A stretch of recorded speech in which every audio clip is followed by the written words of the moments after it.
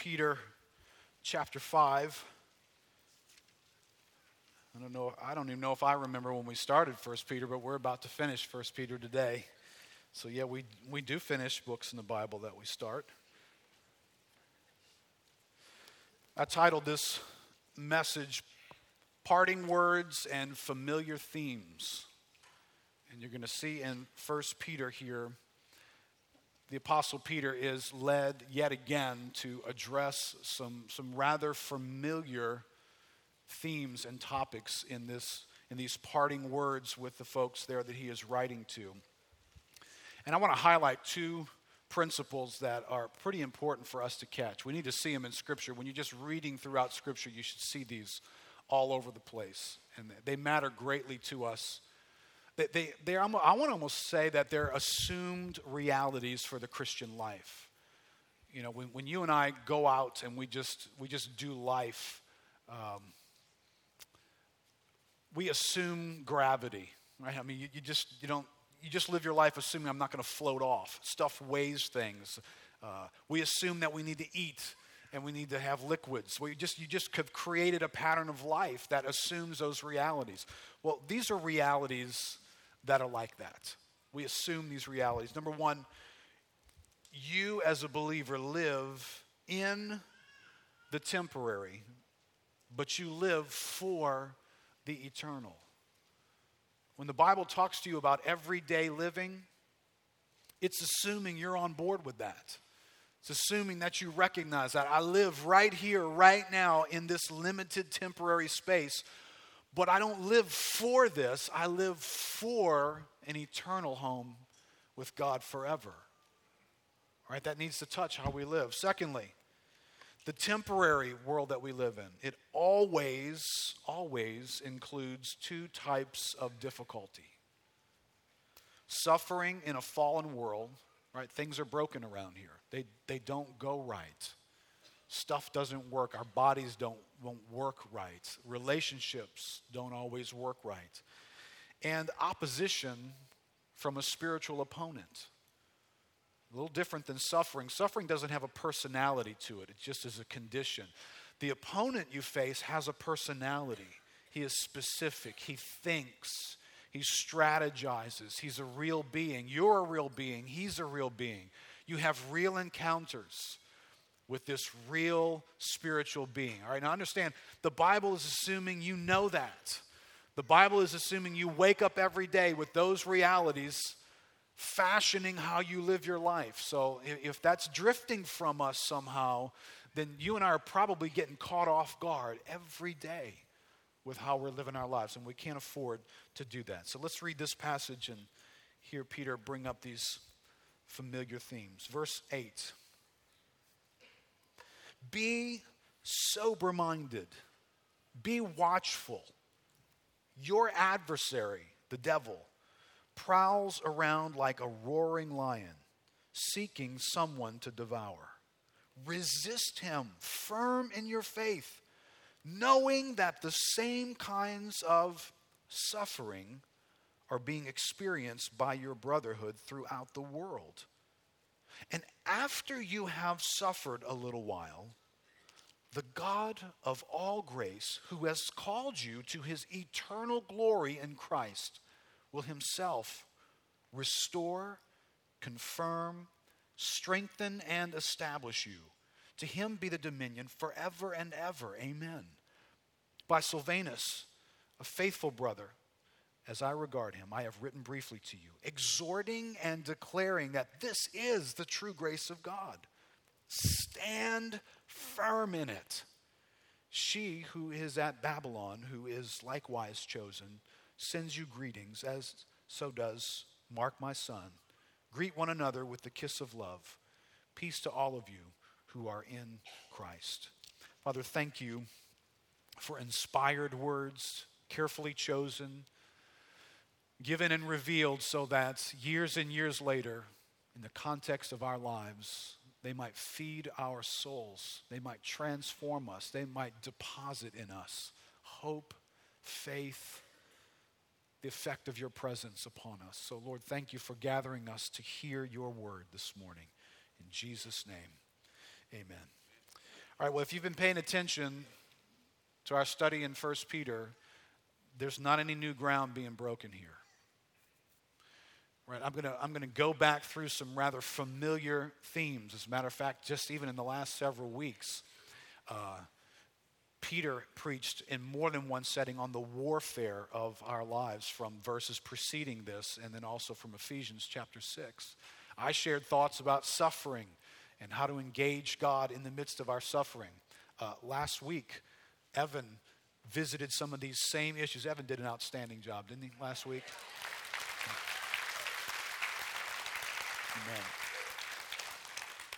Amen.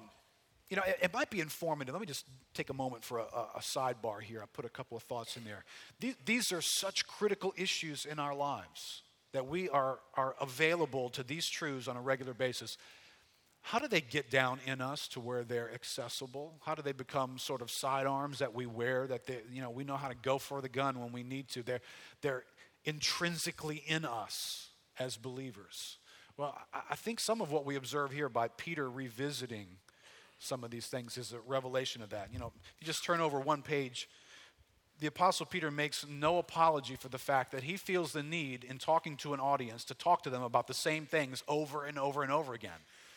Every time he teaches, he's not just trying to unfold some new thing that no one's ever heard of. No one else has ever taught on this, and I'm going to teach on it today, right? He mentions this in the first chapter of 2 Peter in verse 12. He says, "Therefore I intend always to remind you of these qualities, though you know them and are established in the truth that you have." All right, so he's saying, look, I know you know this already. And I know you're established in this, but I'm never going to stop reminding you. All right, this might be something that's helpful for you. This is kind of apostolic drill team.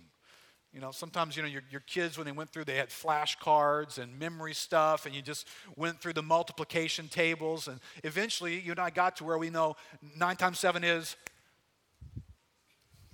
All right, you just disproved everything. 4 times 4 is. All right, you guys are English majors, I can tell. Yeah, verse 13. He says, "I think it right, as long as I'm in this body, to stir you up by way of reminder, since I know that the putting off of my body will be soon, as our Lord Jesus Christ made clear to me. And I will make every effort so that after my departure, you may be able at any time to recall these things." Right? This is critical. We've got to be able to recall stuff. Stuff's got to get down inside of us and not just be at the surface for us, so that life that's lived at a deep level, right, your emotions, weighty, heavy factors in your life, that touches you in a deep way. If all the Bible ever does is touch the surface of your life, you are in serious trouble. Because you're not living life on the surface. I mean, you might be when you run the Winn-Dixie and when you watch the evening news, but when you live life, you're living it at a deep level.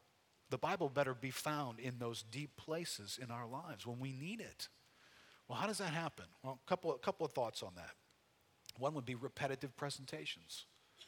Hearing what we think we know over and over and over again. So I join the Apostle Peter in making no apology that you're going to hear this morning what you've already heard. Second would be varied settings and moments of learning. Varied settings for us in learning things, that God teaches us stuff in different settings of our lives, different moments of our lives, right? In these passages here where we hear, resist the devil and stand firm in these truths. All right, well, you know what? I'm learning that and hearing that differently now in my life at 48 years old, married for 21 plus years, with a family, pastoring this church. As a homeowner, I just discovered yesterday that I have a beehive in the wall of my house that's just filling my house with bees. Where's Donnie Bourgeois? Donnie, don't you leave here without talking to me. Right, so I need to resist the devil and stand firm now, differently than I did when I was 28 and a newlywed with no children and working as a businessman in the CBD. right? This is the same truth, but I'm in a different place. This word comes to life for me a little bit differently, right? You know, what Evan preached on last week, casting your anxieties upon God. Right, well, I've been a Christian since I was a teenager, so I can remember being 18 years old and having anxieties. You know, you're 18 years old, you're trying to figure out, what am I going to do in life? Who am I going to be? Is anybody going to like me? Who do I fit in with? Would anybody really marry me? Who's going to be my wife? And all right, so you're 18 years old and you got some anxieties. Right, well, can I tell you, I read that verse now, casting your anxieties upon him differently. Now, I'm not a teenager anymore, but I'm the father of 4 teenagers, and I'm carrying their lives. And so I'm asking some similar questions about them and for them, and what does their future hold, and how are they going to do, and have we done everything we can to prepare them? And so I got different types of anxieties now than I had then, and I hear this taught to me, and it goes into me in a different way. So that's true for you too. You can be saved for a long time, come back to the same passage, and all of a sudden you get it. And you get it in a deeper way. Well, that's how these things get in us. Last thing here is these familiar themes that Peter is bringing up. He's not the only Bible teacher that touches on them. In fact, you don't have to venture far out, in either direction from the letter of Peter. And you get into James, and James talking about the same stuff. James is dealing a lot with suffering, and he's dealing a lot with the devil. He's dealing a lot with resisting temptations and handling suffering and how you engage that. The Apostle Paul, he's all over that. John is all over that. And in an interesting way, they teach and they hide these truths in different contexts of what they're teaching. They present them a little bit different way. And so I think you get another insight as to how do you and I get this stuff? Well, varied teachers teach it to us. Right, we read the Bible, and the Holy Spirit teaches to us. We attend a meeting, and we hear the Word of God preached to us. And you hear different people preach the Word of God to you. Listen, one of the reasons why I'm not in the pulpit every week is not because I don't love to study and preach. I would do that every week. I'd give away lots of other responsibilities in a heartbeat to do that. But what I know you need is you need some variation of the Word of God being preached in ways that God uniquely uses other guys to do that. So that's why you hear from different pastors on a regular basis. That's why you have guest speakers. Next week we'll have Gary Ricucci, who will do our marriage conference with us. And though many of us have heard a bunch of things on marriage, we've been through marriage counseling, we've read some stuff, you're going to hear some things through Gary and his wife Betsy that uniquely are going to come to life for you. In the same way that maybe you read something of Paul, but then you read it in Peter and you got it. God just chose to inspire it that way.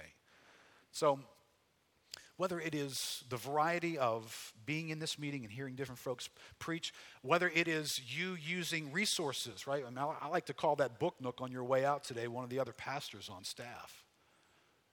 Because you can walk in that bookstore and say, right now I'm having a crisis in this category of my life, and I need some help. And the message today, fine message, but what about this?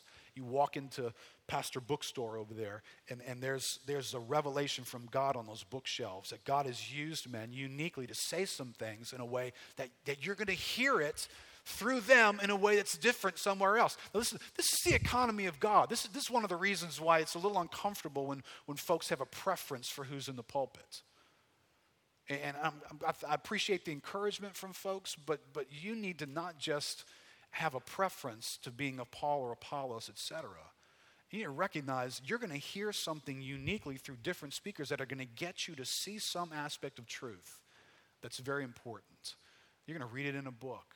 You're going to hear it through a different teacher.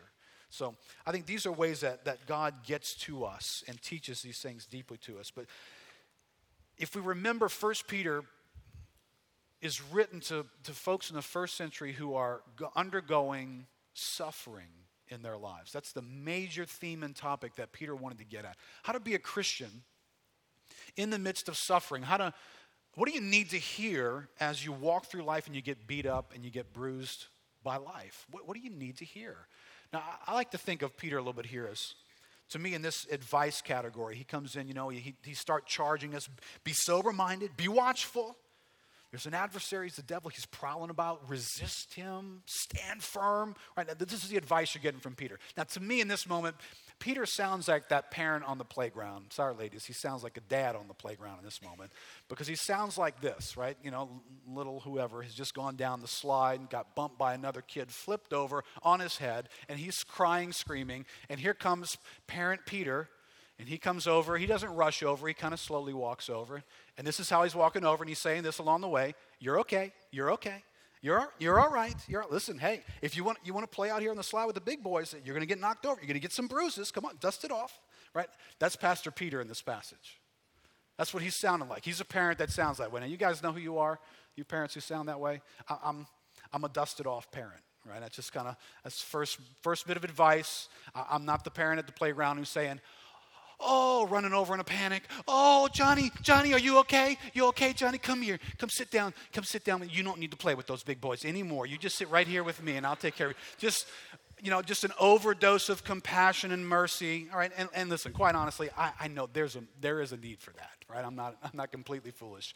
It's really a good thing sometimes just to come alongside the need and be in the moment and say, listen, we don't need to worry about anything else. Let's just get our breath back. Let's just get healed. And when you come for counseling sometimes, we do recognize that's where you are. We're not in the mode of trying to make a whole lot of advancing progress right now. We're just trying to get some wind back in your lungs and just listen for where you are. But that's not Peter in this mode. Peter in this mode is dust it off, stand up. There's a fight. And you got knocked down, but listen, you got to stand back up again because there's a devil out there and he's on the prowl. And he wants to have you for lunch. And listen, I know you're hurting. You're an audience that is suffering right now. But you're going to have to stand firm. You got to be ready to resist because he's coming back. All right, that's Peter in this particular passage and his advice. But let me move into these two areas that need to be clear to us. One is you live in the temporary, but you live for the eternal. You live in the temporary, but you live for the eternal. Look at verse 10. Peter says, after you have suffered a little while, right? And it's a loaded little quick statement. After you have suffered a little while. That sounds like a guarantee, doesn't it? Doesn't sound like listen, you might have to be ready, maybe, possibly. I'm not sure. This sounds pretty certain. After you have suffered a little while, something's going to happen. What is it? The God of all grace who called you to his eternal glory, not temporary, but his eternal glory in Christ. He will himself restore, confirm, strengthen, and establish you. So there's something awaiting. There's a temporary setting here after you have suffered a little while. Now, that word after, you learn that's a painful word when you're little. That word after, it's a big word, it's a terrible word to hear, right? I have a 4-year-old that quickly figures out dessert is the main agenda of the day. And to be told, well, after you have dinner, after broccoli, dessert. I mean, that's a horrible thing to hear as a 4-year-old. And then it's like, it sends him into outer space. No, it's painful, right? You and I want dessert. We want life to be sweet. We want it to be enjoyable. After broccoli, dessert, right? After you have suffered for a little while, right? And there's the good news in that. It is temporary. But you do live in that frame. You do live your life in this temporary setting that is one day going to give way to an eternal setting that's going to be different. But only after. You got to be ready for the immediate after part of that. Paul Tripp wrote a book called Forever. And Paul Tripp's a counselor as well as an author. And so he writes from his experience of leading people through challenging issues in their lives in this book. He says, as I sat with clients in life-changing moments of disappointment, anger, confusion, and grief, I helped them tell their stories so I could interpret their stories from the unique perspective of the one story that could make sense of it all. God's story. I listened to the man who had lost his job and in so doing had lost himself. And the woman dealing with marriage disappointment, or the person who was simply lost in the middle of his own story. Again and again, I sat there thinking, what I need to do is give eternity back to this person. It became increasingly clear that many of the people I counseled were struggling because there was a critical element in their story that they either never knew or had completely forgotten. And it wasn't too long after reaching out this conclusion. Did I skip something? No. And it wasn't too long after reaching this conclusion that I began to admit to myself that I was more like the people I counseled than unlike them. Like them, I often lived as an eternity amnesiac. I like that phrase. I, too, often live with the unrealistic expectations and functional hopelessness that always results when you tell yourself that this life you have right here, right now, is all there is. All right, don't keep going yet. You know what that feels like? Where you are right now and what's going on in your life right now is all there is. That's all you got. Now, I know you don't use these words, do you? But when you start saying, yeah, that's what I feel like, well, you are using the words.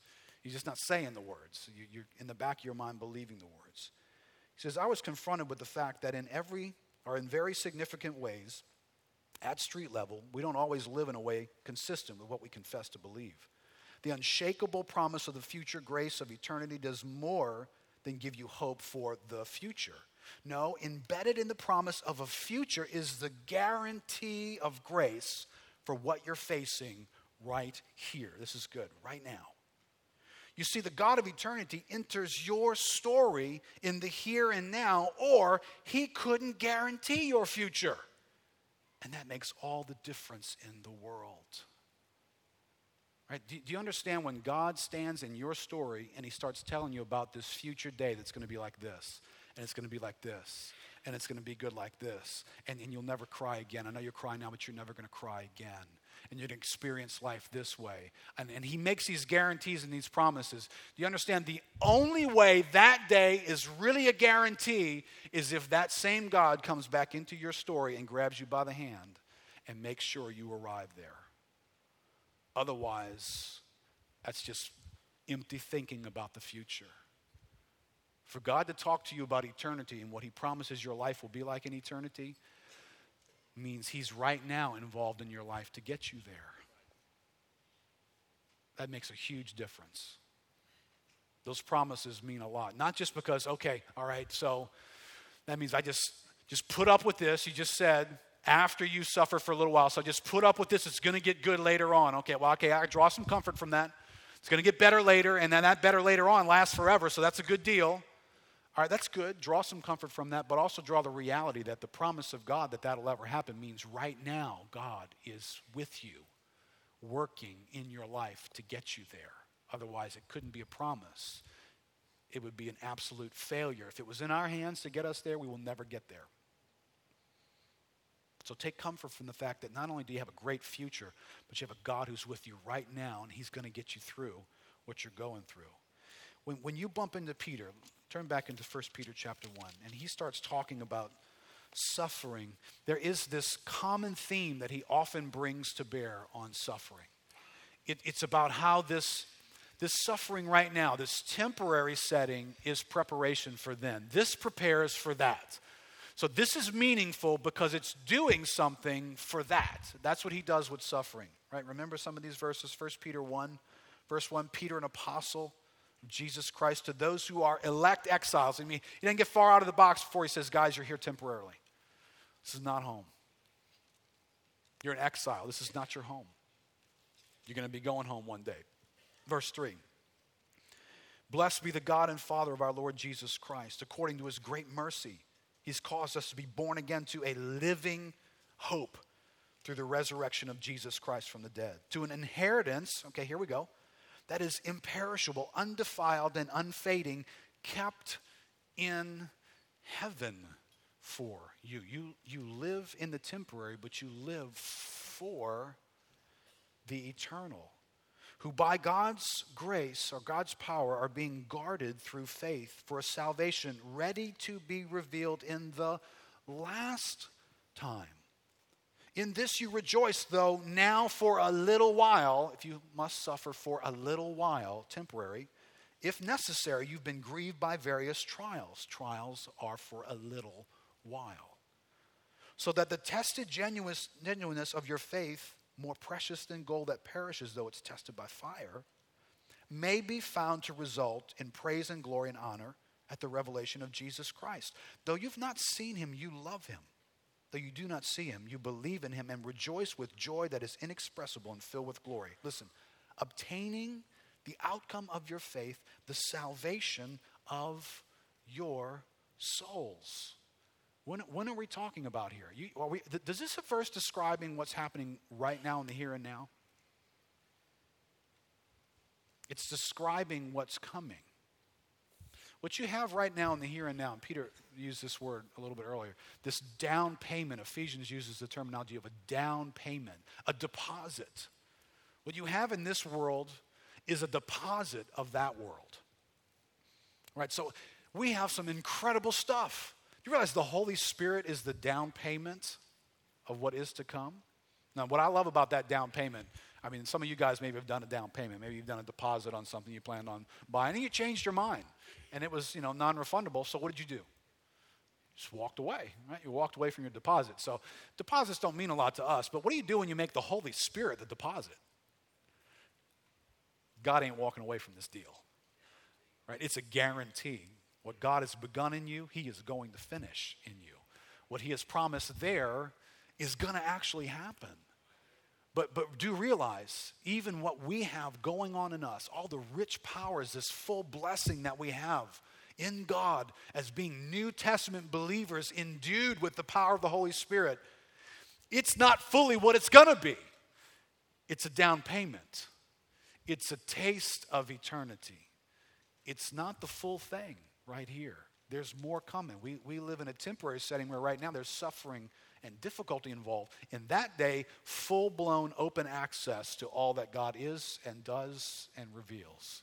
But that's not where we are right now. Edmund Clowney in his commentary said, Peter has reminded us that the testings do not destroy our faith, but purify it. That's important. Since the peculiar nature of faith is its looking, not to oneself, but to the Lord. That's the peculiar nature of faith. It wants to look to the Lord. It needs to look to the Lord. It is more strongly grounded when it is most dependent. All right, can you get an insight here? Right, faith for you and me. Faith gets enlivened. Faith gets built. Faith jumps onto the scene with strength and vitality when it has to look to God.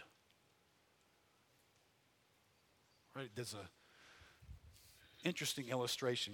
When we've discovered that there's this great thing that vaccines can do to our bodies years ago, that if you injected a controlled level of a viral infection into someone, what would happen to that person's body? Well, probably the first few guys, they discovered that it'll kill them because they injected too much. But later on, they discovered this was a good thing.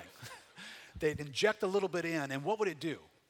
The immune system would come to life. I mean, it would perk up, and it would go to war, and it would find that stuff, and it would build strengths and antibodies to beat that thing and resist it, so that later on, if you encountered that disease, your body was built and strong. Well, in a similar way, that's what suffering and the opposition of the devil does in our lives. It's kind of like God injecting a controlled level of difficulty into our lives. And the great thing is, God's good at what he does. It's not going to kill you. Right? I know you're going to take on some severe flu-like symptoms. I do need to warn you. You're going to think you're going to die. But what it's doing is it's making your faith enlivened and come to life like an antibody system, so that in you is this strong, vital faith in your life that will carry you to the end, so that in the end you will stand before him full of faith, believing. See, you don't want to be a person asking God to take away all the suffering and all the difficulty of your life. It serves a strategic purpose in the Bible, right? I mean, do you see this? You want to look at one more place here, Romans chapter 8. Paul touches on this similar theme. Wasn't enough for Peter to teach on it. Paul teaches on it in a little different context here, but in Romans chapter 8, verse 16.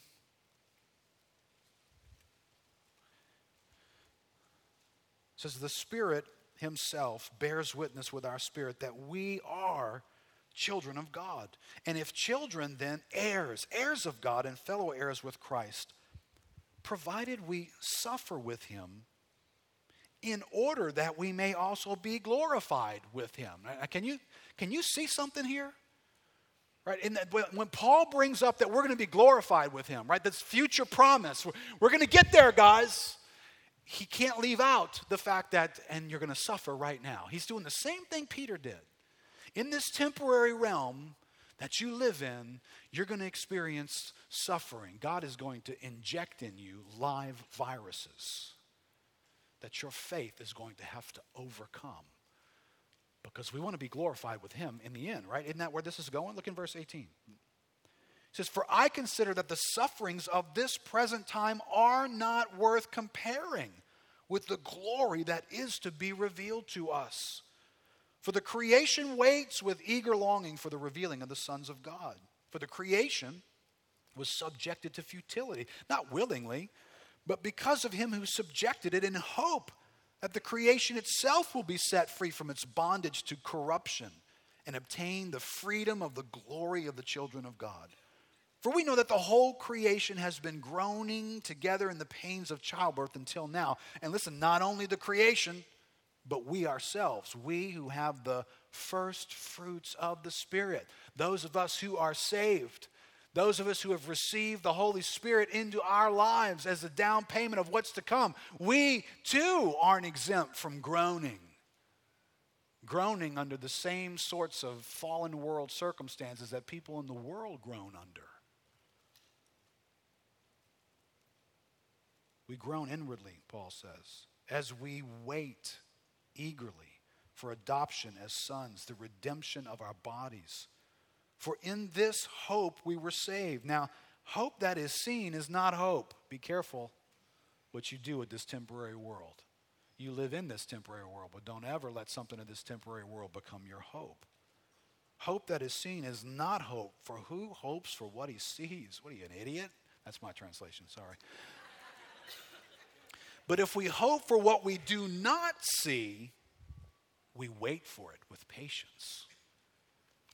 All right, do you see here? I can't take too long on this point, but you see, whenever the Bible visits this realm of suffering in our lives, it's suffering with a purpose. It's strategic suffering. It's medically induced suffering to produce in us a faith that will take us through this life with the God who gives faith along the way, accompanying us so that one day we will inherit those promises. This inheritance far outweighs anything we're going through right now. The eternal weight of glory that will be ours makes it worth everything we're going through. Listen, this is like gravity. This is like gravity. You wake up with this realization as a Christian about suffering in your life. All right, let me go to point number 2 here. The temporary always includes 2 types of difficulty. Always, living in this temporary realm always includes 2 types of difficulty. One is suffering in a fallen world for a little while you live here. There's no suffering in heaven. By the way, there is no suffering in a place called purgatory either. But there is suffering here. And the suffering, interestingly, has got nothing to do with you burning off your sins. Right? When you read the Bible, I just gave you a few verses on this. The strategic purpose for suffering is the same strategic person that you get injected with a vaccine. It's to cause faith to have to look to God, to cause faith not to atrophy and just fall to death, to enliven your faith toward God and lay hold of him. That's got nothing to do with whether you're a good person or a bad person, whether you've been a jerk so far, whether you got a lot of sins to burn off or few. That's about your faith making it to the end. It's how God sustains you. So here we're living in this fallen world. For a little while there's going to be suffering. Peter says you're going to be grieved by various trials. They're going to be weighty, heavy things. First century Christians were walking through some really difficult things in their lives. Stuff that many of it you and I don't relate to. Becoming a Christian for us, might raise the eyebrow of a family member or two, and they might take a few pot shots at our conservative views. But if you became a Christian in the first century, you were going to be ostracized. If you were a Jew and you became a Christian, you'd be ostracized from your family. You'd be cut off from the religious world that you knew growing up. If you were a Gentile, you just now left the ranks of polytheism. Polytheism was a way of life. It was an economic force in the first century. So you probably could lose your job. If you were a business owner and had a trade and you became you became an atheist. Isn't that weird? The first century, if you were a Christian, you were an atheist because you didn't believe in the theism of Rome. So you were an atheist. Well, who wants to do business with the atheist? So your business might just deteriorate down to nothing. You would be suffering economically. You'd be suffering relationally. Family structures would be broken. You lived in a third world environment. Right? You and I don't know anything about this. You lived battling health issues all the time. The food you ate, somebody left it out of the refrigerator and it just went bad and you ate it. I'm joking, there were no refrigerators, right? So what'd you do to keep stuff from going bad? Well, they salted it and they had some stuff, but you just ate a lot of bacteria. You drank a lot of bacteria. You had walked around with a bellyache a lot. There was no hospitals. There was no insurance plans. There were diseases that nobody had developed any form of vaccinations for. People died very young. So a lot of heartache. You were grieved by these trials. And so this is the environment that suffering exists. This is a fallen world. Things are broken. And he continues through the book there. And I'm not going to read all these passages, but if you looked at chapter 2, verse 13, he turns around and tells them, hey, look, be subject to every human institution. All right, how many of you know that's signing on for suffering?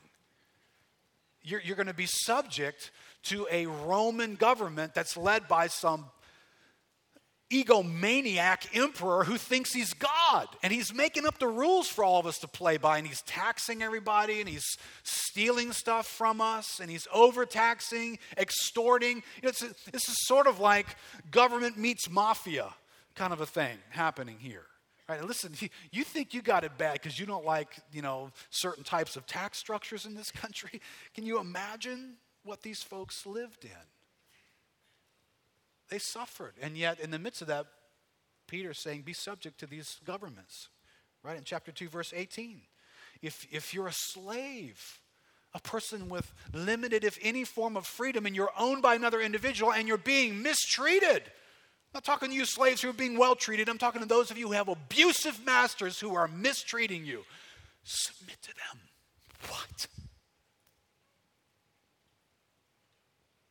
That's what the New Testament sounded like for a Christian. This involves suffering. Wives are being told to submit themselves to husbands who would be disobedient to the word of God. And when you get to chapter 4, where we've been hanging out here recently, we're told to be prepared. He says, arm yourselves with the same way of thinking. Christ suffered in the flesh. You be ready. You're going to suffer too. Arm yourselves and do not be surprised with the fiery trials that come among you for your testing. Remember?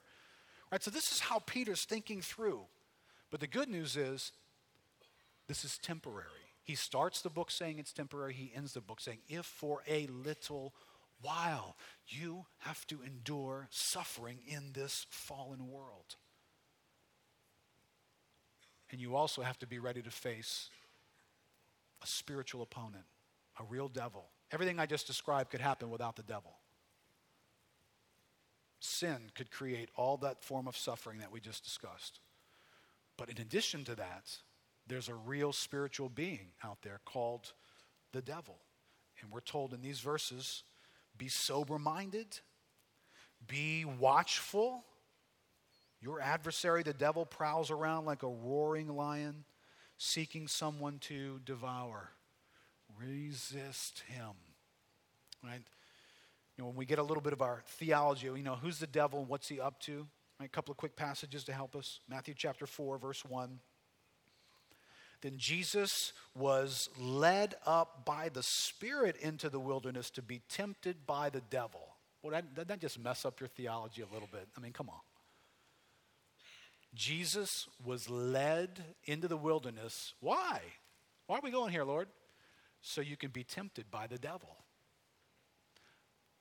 The Spirit led Jesus into a place so he could be tempted by the devil. Jesus, though he was the Son, Hebrews says, learned obedience through the things he suffered. See, even in the Son of God, there was a strategic purpose for suffering, even in his life, in completing the course that was set before him. See, we don't get to escape suffering, and the devil's a part of this. It says, and after fasting 40 days and 40 nights, he was hungry, and the tempter came.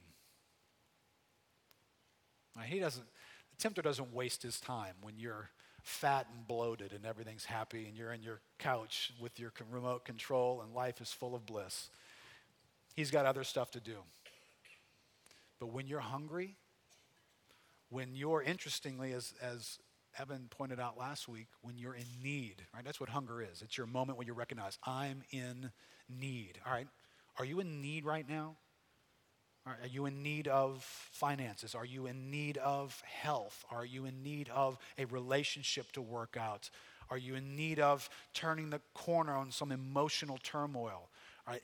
When you're in need, the devil doesn't play fair. He's not looking for you to be on top of your game. It's like, he looks to see when you get on the injured reserve list, and then he shows up to play. He doesn't say, we'll just postpone the game. What, you're hurt? Oh, we don't have to go to war today. We'll come back next week. No, he waits. You're on the list. Here I come. The tempter came when he was in a moment of need. That's how he operates. Ephesians 4:25 lets us in behind the scenes. It says, therefore, having put away falsehood, let each one of you speak the truth with his neighbor. For we are members one of another. Be angry, do not sin. Do not let the sun go down on your anger, and give no opportunity to the devil. Right? That'd be a good bumper sticker. Put it somewhere. Give no opportunity to the devil. Listen, how many of us are living our lives kind of based on that rule? Do not give an opportunity to the devil. Now, if I'm fair to the context here, this opportunity seems to come through stuff that's every day in our lives, like lying, being angry and sinning against each other, gives opportunity for the devil. So, we have this amazing ability. We get wronged in a relationship. We get wronged in life. Get our back up. We feel like we're right because that person is so wrong in what they did. And so we hold on to anger and we're unforgiving and we're thinking that person needs to suffer. Listen, you just signed on to get your head knocked off. Give no opportunity for the devil. I know your anger feels good and it feels right. And it helps you bring into focus how wrong what that person did was to you. And all along, while you're feeling that way, you're giving an opportunity to the devil. If you're sitting here this morning, I hope you have zero peace. If you're sitting here this morning, you're angry at somebody and it's undoing you, you're kind of resentful towards somebody and that person, and right now you've been gossiping about them because you're just mad as a hornet about that. Or a bee inside my house, but you're mad. And you feel right about that, you should have no peace because you're giving the devil an opportunity against you. And he's good. Well, he's not good. He's bad. He's bad to the bone. I mean, he's bad. He will mess your world up. So little things like, I lie a little bit here and there. Oh, really? Really? The lion's not that big a deal, maybe. But the devil that you take off the leash, he's a problem. And you're giving him opportunities. Peter taught from Ephesians 6 a couple of weeks ago. Revelations 12 is a sobering picture. The great dragon was thrown down, the ancient serpent who is called the devil and Satan, the deceiver of the whole world. He was thrown down to the earth, and his angels were thrown down with him, which, by the way, I think when we use the term devil, probably none of us will ever bump into the devil this side of heaven. We will probably bump into fallen angels. So I don't think any of us actually had the devil messing with us last week. I think he's got bigger stuff to do than any of us. But you do bump into a fallen angelic being, a demonic presence that touches our world and our lives.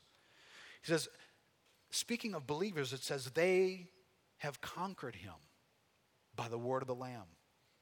By the blood of the Lamb and by the word of their testimony. For they love not their lives even unto death. Therefore rejoice, O heavens, and you who dwell in them. But woe to you, O earth and sea, for the devil has come down to you in great wrath, because he knows that his time is short. All right, you not only have a devil in this world, but you have a devil who is urgent. You have a devil with an agenda. You have a devil that is eager to take down the kingdom of God every chance he can. He will do that in your life. Do you think if he didn't have the sense to not waste his time going up against the Son of God, you think he's wondering whether he should take you on? He thought he could take down Jesus. Do you understand that he really did think that he could avert God's plan? He thought he could deceive Jesus into not going through with redemption. So he's a deceiver who is deceived. He's coming after you. And you need to be sober about that. Right? In this passage, we bump into this devil and we hear a call for being sober-minded, being watchful. Resist him firm in your faith. Right? You know, what I hear in the Apostle Peter here is that spiritual parent on the playground who just watched the immature child get knocked over, get clocked by the opponent. And he's, hey, come here. You're all right. You're okay. Come here. Now listen. The next time he comes at you, here, put this shield in your arm. Take that shield up. Stand, widen your stance, stand back, resist. Get in a position where you're going to resist. Lean in, wait like this. Take the sword in your hand. When he swings, you move. And he's training this guy right here. This is the Apostle Peter saying, you're going to need to stand firm in your faith because he's coming back. And when he comes back, you're going to need to be ready to resist him. And the way you're going to resist him is by your faith. You're going to need to believe big things about God in that moment when he comes back. Big things. What can you get a hold that is big about God? What have you been studying in the Word of God? What do you know about experiencing the presence of God and the truth of God and the promises of God that's big to you, that in the moment where the devil comes and he's loud and he's intimidating, that you can pull that out, the sword of the Spirit, and you can do battle and you can stand and resist. That's what this passage is about. I'm sure he wants to be comforting and caring, and he is. But he knows that you just got knocked down, but he's coming back. You got to resist. You got to be ready to resist. Thomas Schreiner says, resistance is not passive, but represents active engagement against a foe. Believers will not triumph over the devil if they remain passive. The call to resistance, this is helpful, does not summon believers to do Herculean acts on God's behalf. Believers are not encouraged to gather all their resources to do great works for God. No, resisting the devil means that believers remain firm in their faith, that is, in their trust in God, in their believing big things about God.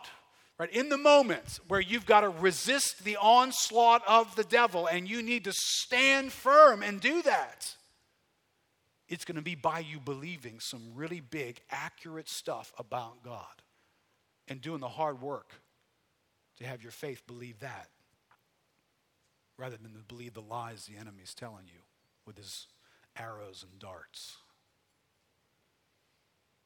All right, and in just a moment, I want to let the Holy Spirit do some different ministry to us and for us. So, Eric, if you could come back up with the team. All right, this is it's not an invitation for you guys to disengage here. It's only 11:25. You should be wondering, what on earth is he doing? He's not actually closing this message. Yeah, I am. All right, stay with me for a second here as we turn the corner to, okay, God needs to find us individually with this word this morning. Remember, God is at work to make sure your faith doesn't fail, that it makes it to the end. And he's designed suffering and opposition to be a vital part of that. All right, this is the Apostle Peter writing these words. This is the Apostle Peter who was on the receiving end of Jesus telling him this. Peter, I got to tell you, you don't know this, Peter, but I've looked behind the scenes. This is what's going on right now. Satan is coming after you, dude. He's demanded permission to sift you like wheat. Now, I don't know what that's going to feel like, but that doesn't sound fun, does it? I mean, I just got those little sifters in homes. It doesn't look like it's fun to be in that thing. So, Peter, Satan is coming for you, dude. He's demanded permission to sift you like wheat. But I have prayed for you that your faith would not fail. In other words, he's coming and he's part of what I'm doing in your life. And you're going to feel turned inside out, shaken upside down, and dragged backwards behind a pickup truck. That's what you're going to feel like. You're going to feel like somebody just injected the swine flu into you, dude. You're going to run fever. You're going to sweat. You're going to have body ache all over you. But here's what you need to understand. I'm injecting this into you in a controlled environment. You're going to make it. It's not going to kill you. Your faith is not going to fail. I am working in you. And because he promises this. And when you have turned, Peter, strengthen your brothers. All right, so there's no question.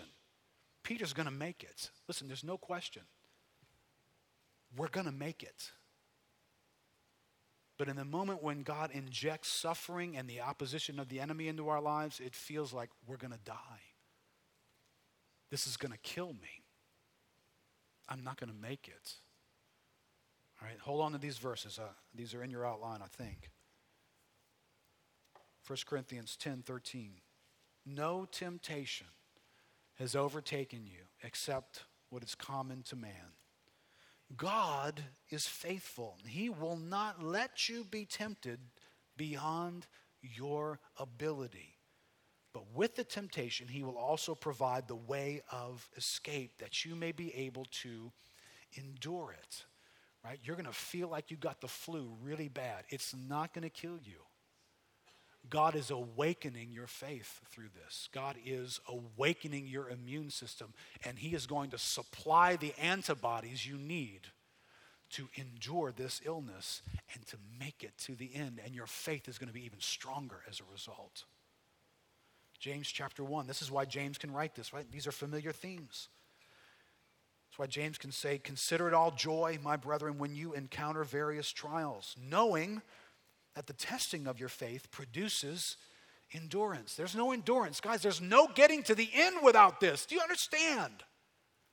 Everybody wants to be assured, I'm going to stand before God and I'm going to enter into heaven with him. Everybody wants to know that.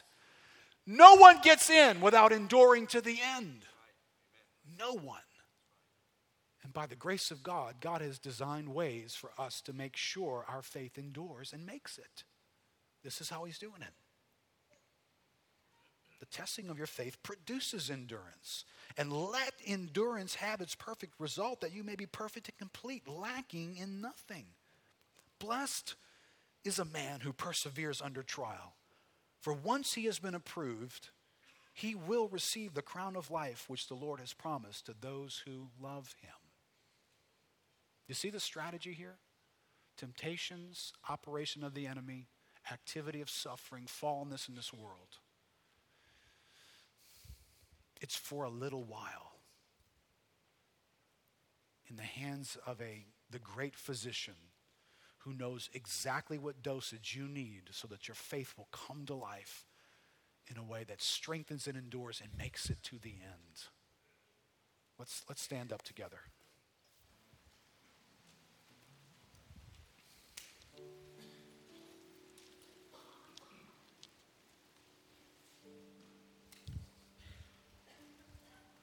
All right, guys, as we've been learning throughout this year, we're grateful for the Holy Spirit present when we read the Word. We're grateful for the Holy Spirit present when we preach the Word.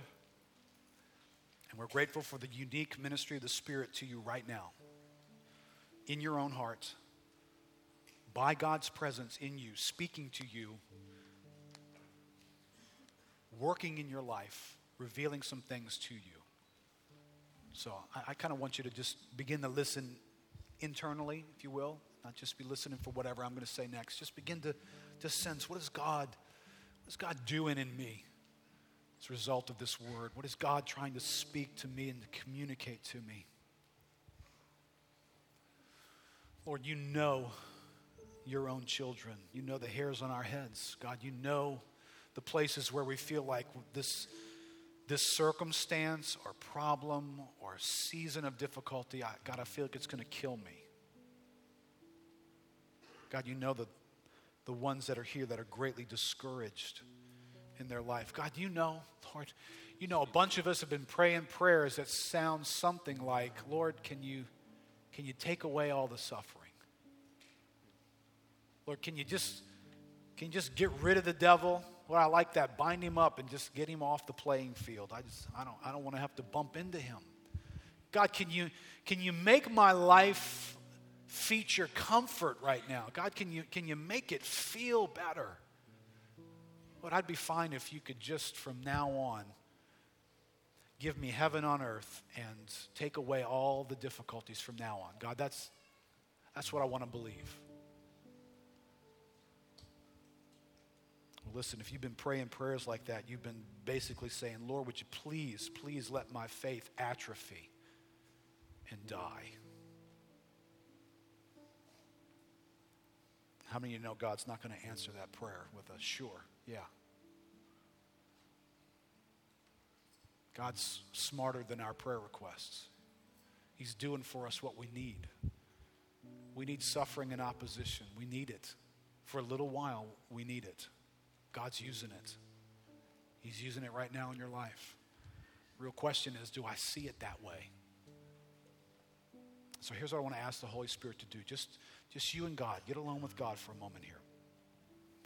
I want you to think for a minute. In what ways are you suffering and encountering the opposition of the devil in your life that you need to begin to see as the viral insertion of God for the sake of strengthening your faith? This is a good work God is doing. What's happening in your life that most of the time it feels like you just want to cry uncle. You just want to say, God, get it off of me. God, make it stop. But the mere fact that your voice has got God in it and you're looking to him is what this is intended to do. It's intended to make you cry out to God. It's intended to awaken that you need God. And that's what he's been doing. It's a good thing to need God. It's a good thing in this fallen world not to drift away from God or to follow our own resources or build our own gods. It's a good thing to be in a place where we know, God, I need you.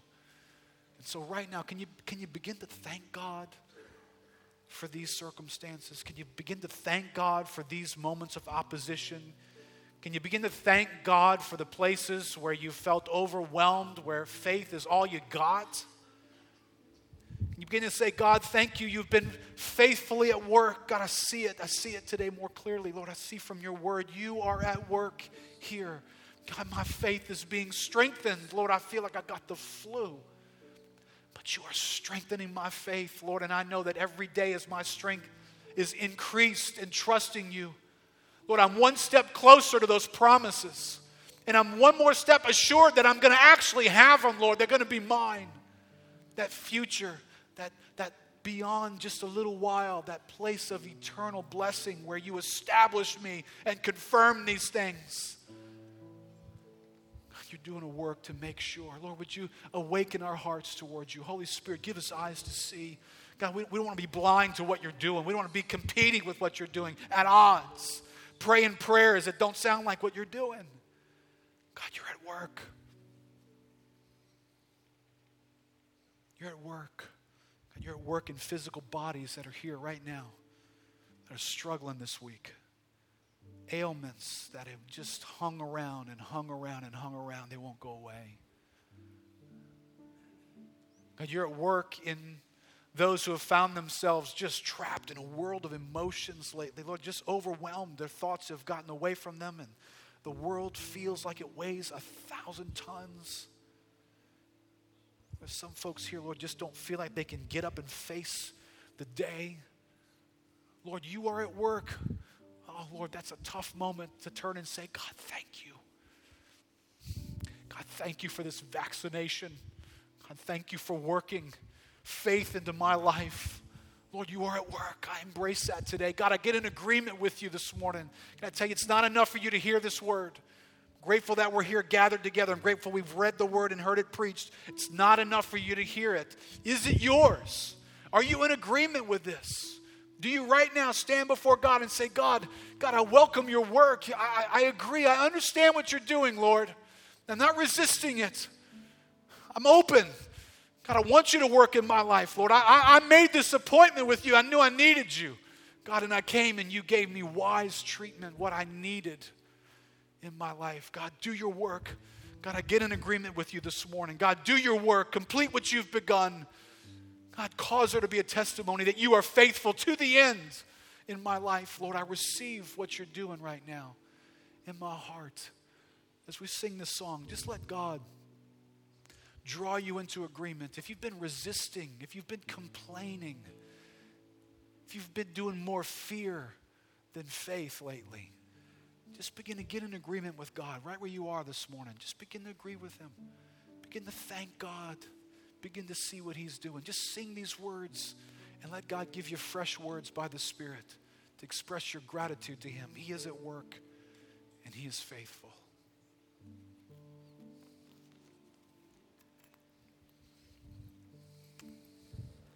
In Christ alone, my hope is found.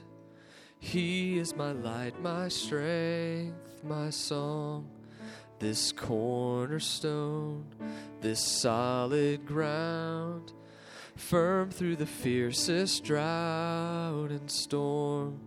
What heights of love, what depths of peace, when fears are stilled, when strivings cease. My comforter, my all in all, here in the love of Christ I stand.